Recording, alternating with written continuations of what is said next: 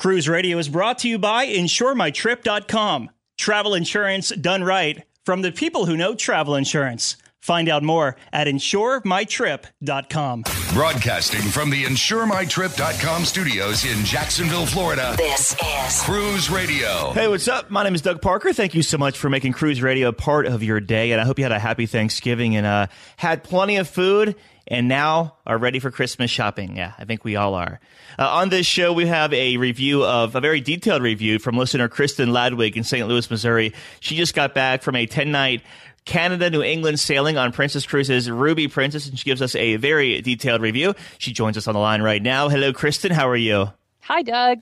I'm doing great. I'm very anxious to hear your thoughts of your 10-night Canada-New England sailing on Princess Cruises' Ruby Princess. But before we get to the actual ship itself, Kristen, let's take a step back and tell me, why did you decide to do a Canada-New England itinerary? Why not the Caribbean, Alaska, or Europe?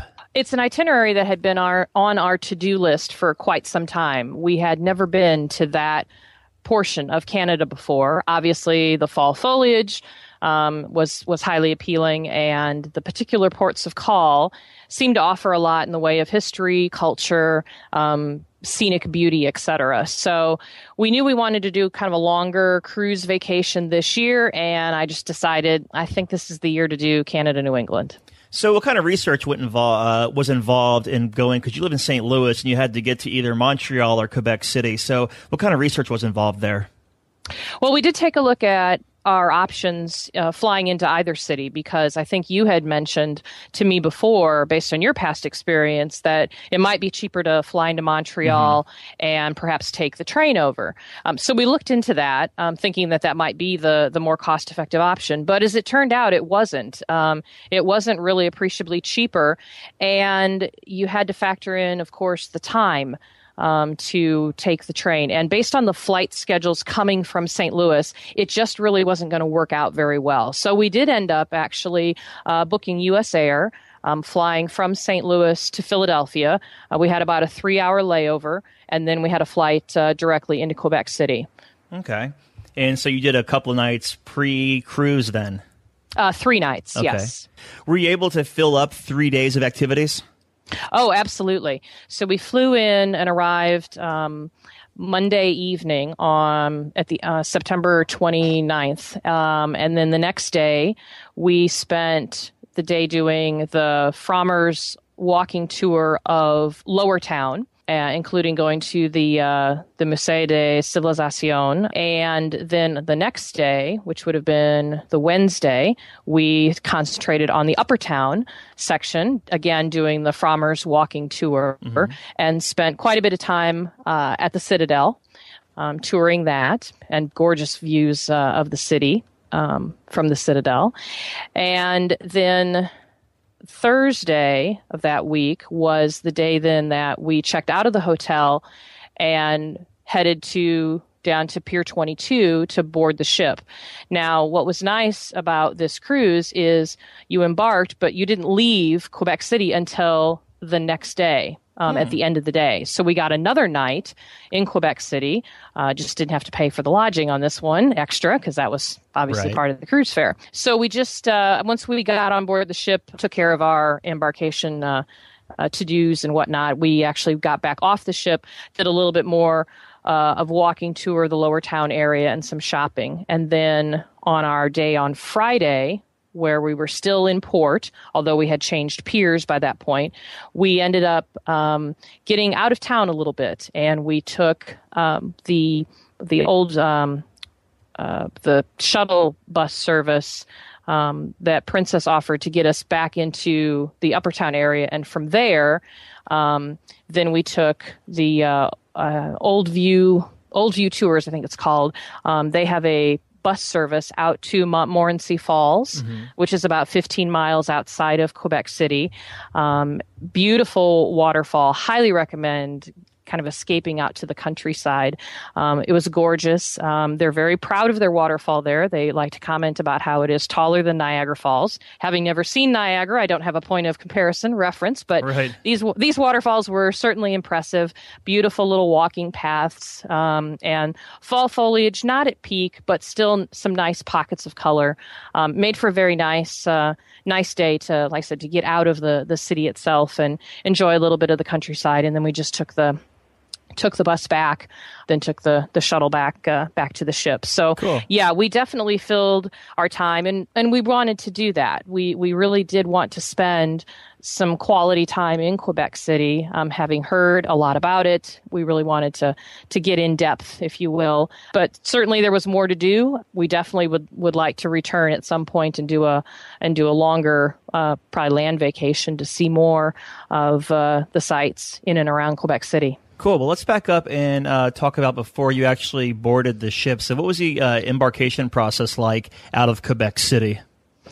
So Ruby was docked at Pier 22, which is the pier that is directly at the foot of Lower Town. So there are several piers in Quebec City. That is certainly probably the most convenient one. We ended up taking a taxi from the hotel we shared with another couple, and we got down to the pier probably a little bit after around 10:45, I guess.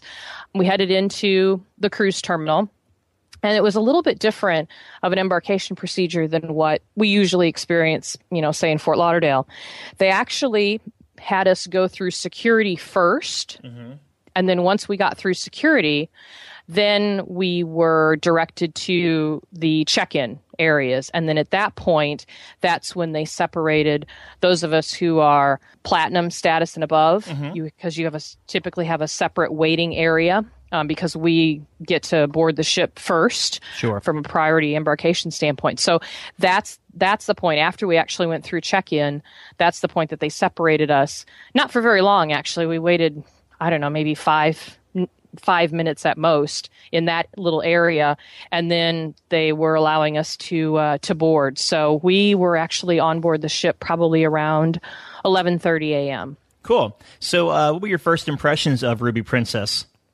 Well, we'd sailed on her sister, Emerald Princess, back in 2010. So we had a pretty good idea of what to expect since they're sister class ships.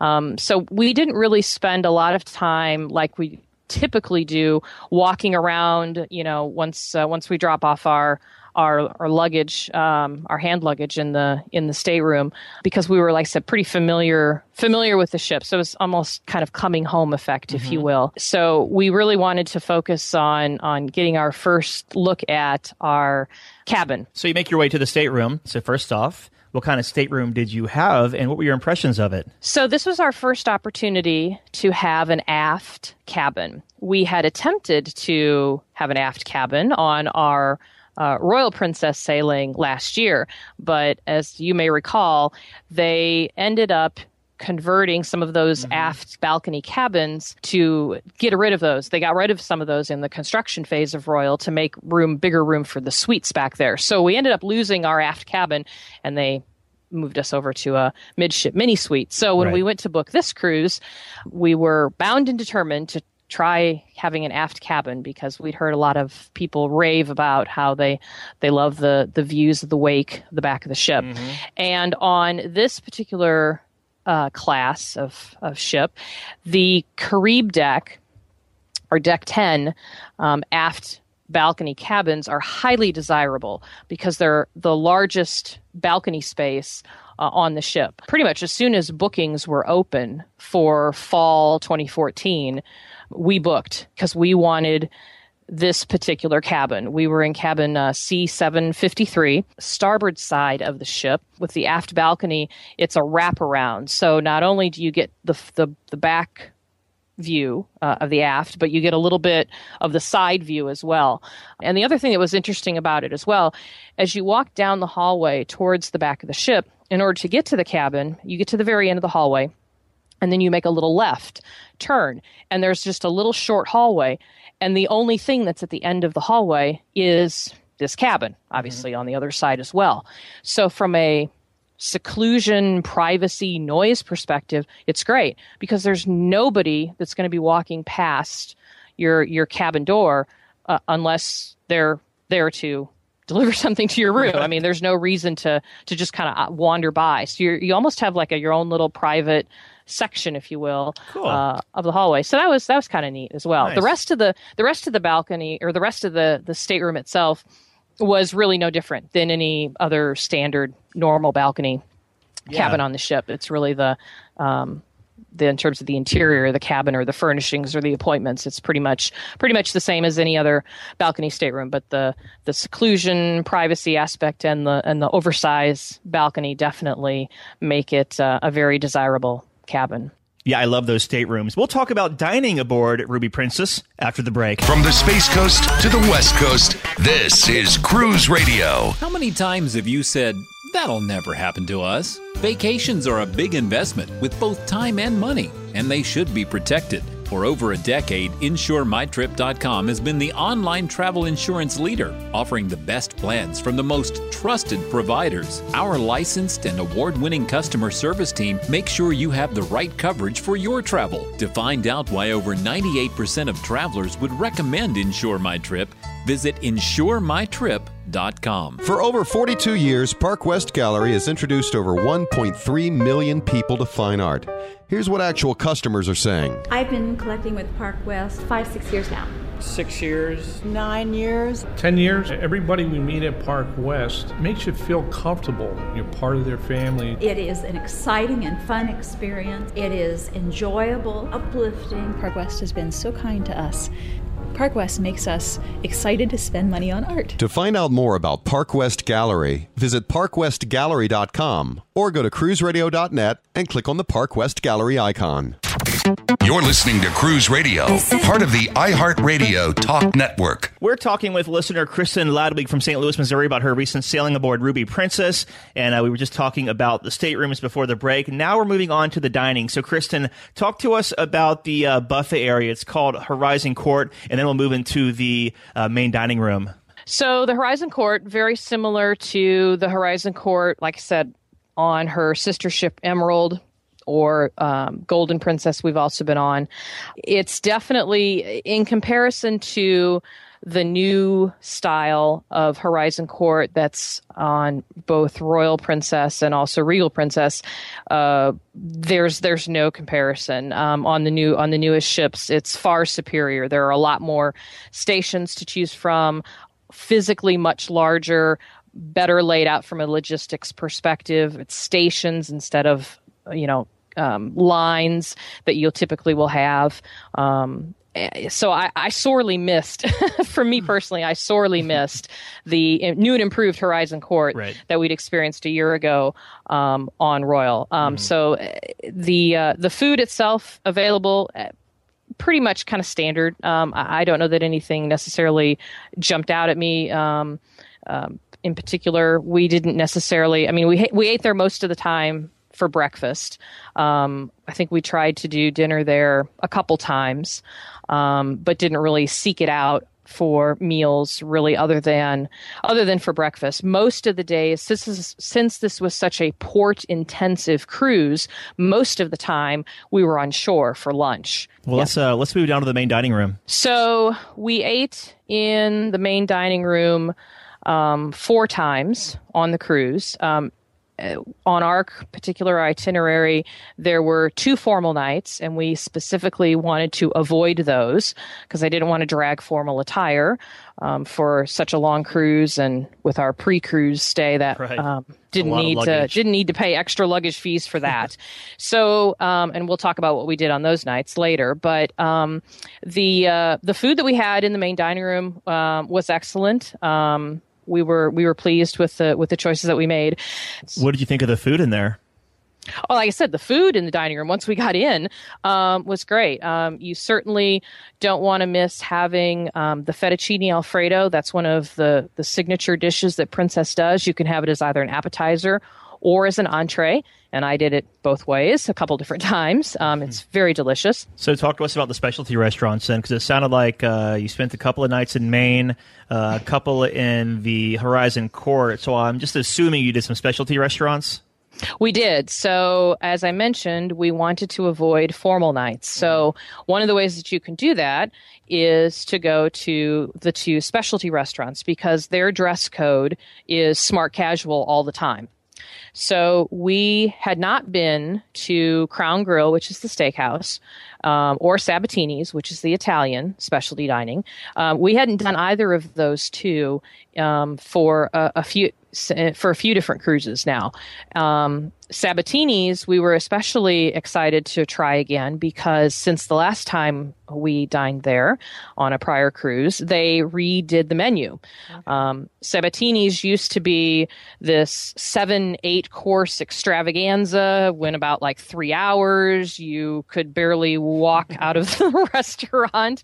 You were so stuffed with food, and you didn't really have much choice in what you had. They just kept bringing, they would just bring all these different things to try, which was interesting. But now they've gone to more of an a la carte style, and you get to choose from a selection of appetizers, a main course, a pasta dish, dessert, etc. And so one of the nights we did Sabatini's.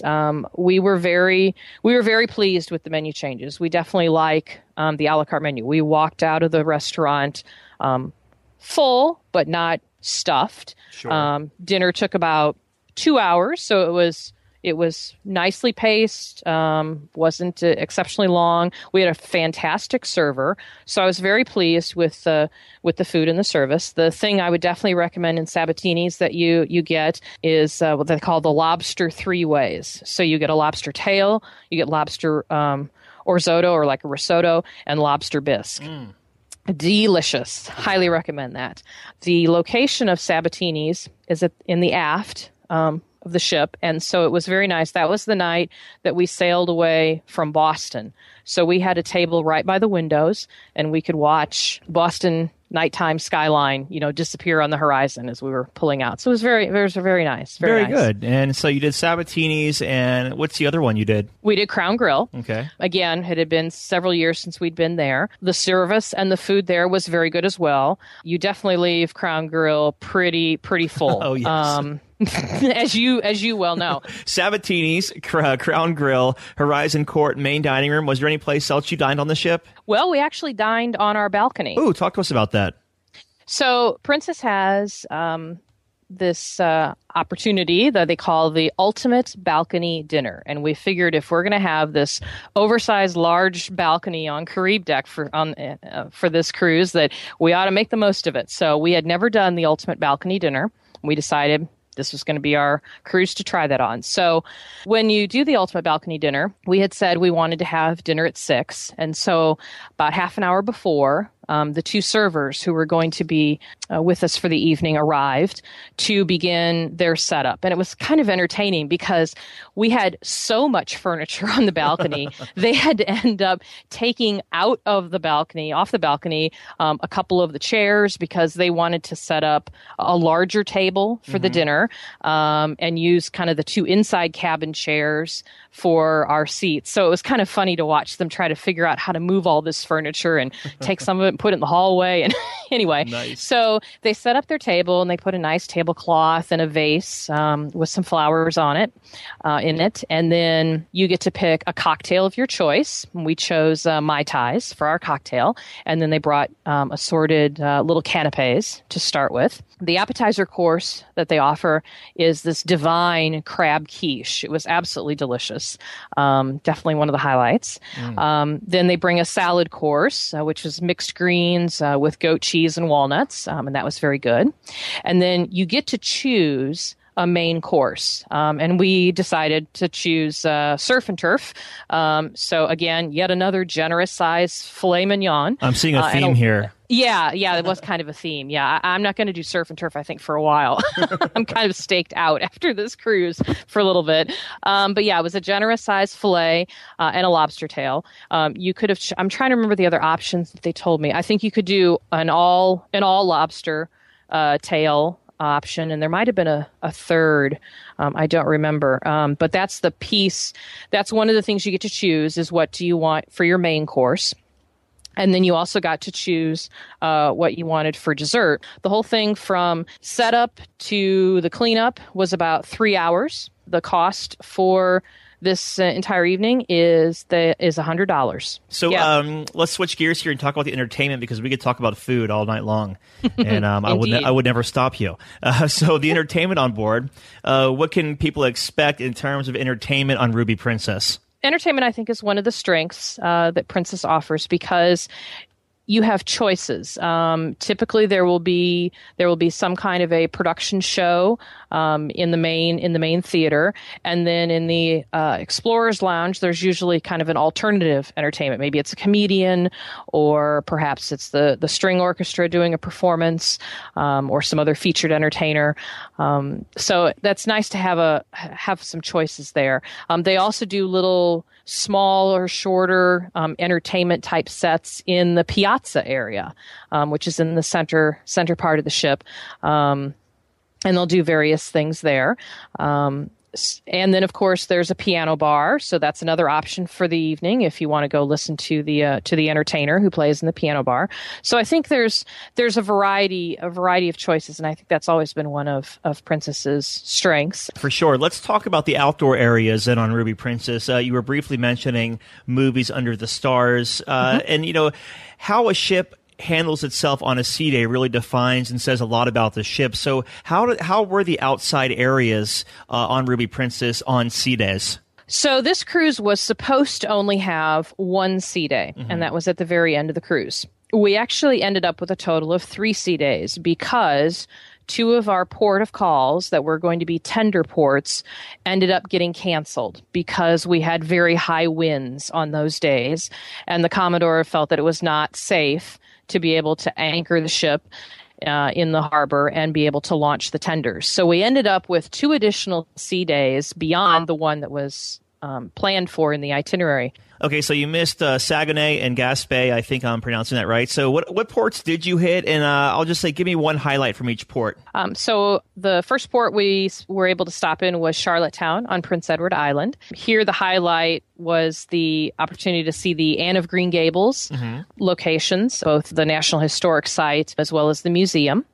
Then our next port of call was Sydney. We did a ship's excursion there as well to visit Highland Village, which is a Scottish area that was settled. Then we had Halifax was our next port of call. A lot of things you can do in Halifax. Great for doing kind of on your own touring, although many people, of course, choose to go to Peggy's Cove. Then we had finally then into the U.S., we had Bar Harbor was our next port of call. Acadia National Park is located in Bar Harbor, and that's probably the biggest attraction there. Lot of beautiful scenery and nice fall foliage there. Then we had a port stop in Boston. Scott has relatives there, so we met up with his cousin for lunch. So we really didn't do a lot. We'd been to Boston before, so obviously there's a lot of great historic sites that you can see in Boston. Ended the cruise in New York City. Cool. Well, it sounds like an awesome itinerary. I mean, even if you did have 2 more sea days, sounds like you definitely made up for the lost time there, though. So let's do a lightning round then. So I'm going to give you just 4 best of. You got to give me the first thing that comes to mind, okay? Okay. All right. Best lobster. West Street Cafe in Bar Harbor. Port for the best drink. I'm going to pass on that one. Okay. Best scenic view. Probably Acadia National Park in Bar Harbor. And best lunch off ship. Probably a tie between Water Prince Corner Shop, which is in Charlottetown, and West Street Cafe in Bar Harbor. Kristen, in closing here, do you have any been there, done that tips for us for the Canada-New England itinerary? The way to approach planning for Canada-New England, very similar to planning for an Alaska cruise. And when I say that, you never know what it's going to be like from a weather perspective. So you have to be prepared for any and all things, whether it's rain, a little bit colder temperatures, or warmer. So layers is definitely a key. We obviously went during the peak fall season, really, obviously designed to see some of that great fall foliage. But as I was getting prepared for this cruise, I already knew I want to go back during the summer. More and more there are more and more cruise options that are occurring now in the summertime, as it's realized that a lot of the attractions that are in some of these ports start to shut down at the end of the summer, and are not open or have very limited hours. So you have a better opportunity to go to some attractions in the summertime. And I think the variables, like we ended up missing 2 ports because of weather. I think there's a little bit less chance of that happening, it seems, in the summertime. So it's definitely I want to go back and go back to some of these ports again during the warmer summer months, and see some different things. And again, as I mentioned, because the number of ships that offer cruises in Canada, New England is limited, kind of similar to Alaska a little bit in that you really want to plan in advance and book early to ensure that you get the itinerary that you want and the cabin that you want for sailing in Canada, New England. And I just want to say to the listeners that, a lot of people don't think about Canada, New England enough. They think about going on a cruise, and they think about going on the Eastern or the Western Caribbean or Bahamas or Southern Caribbean. Canada, New England is just this jewel. Wouldn't you agree? Oh, absolutely. There's a lot of history, culture, great food. If you're a foodie, oh my gosh, there's wonderful dining options in all of these ports of call. The people are very friendly.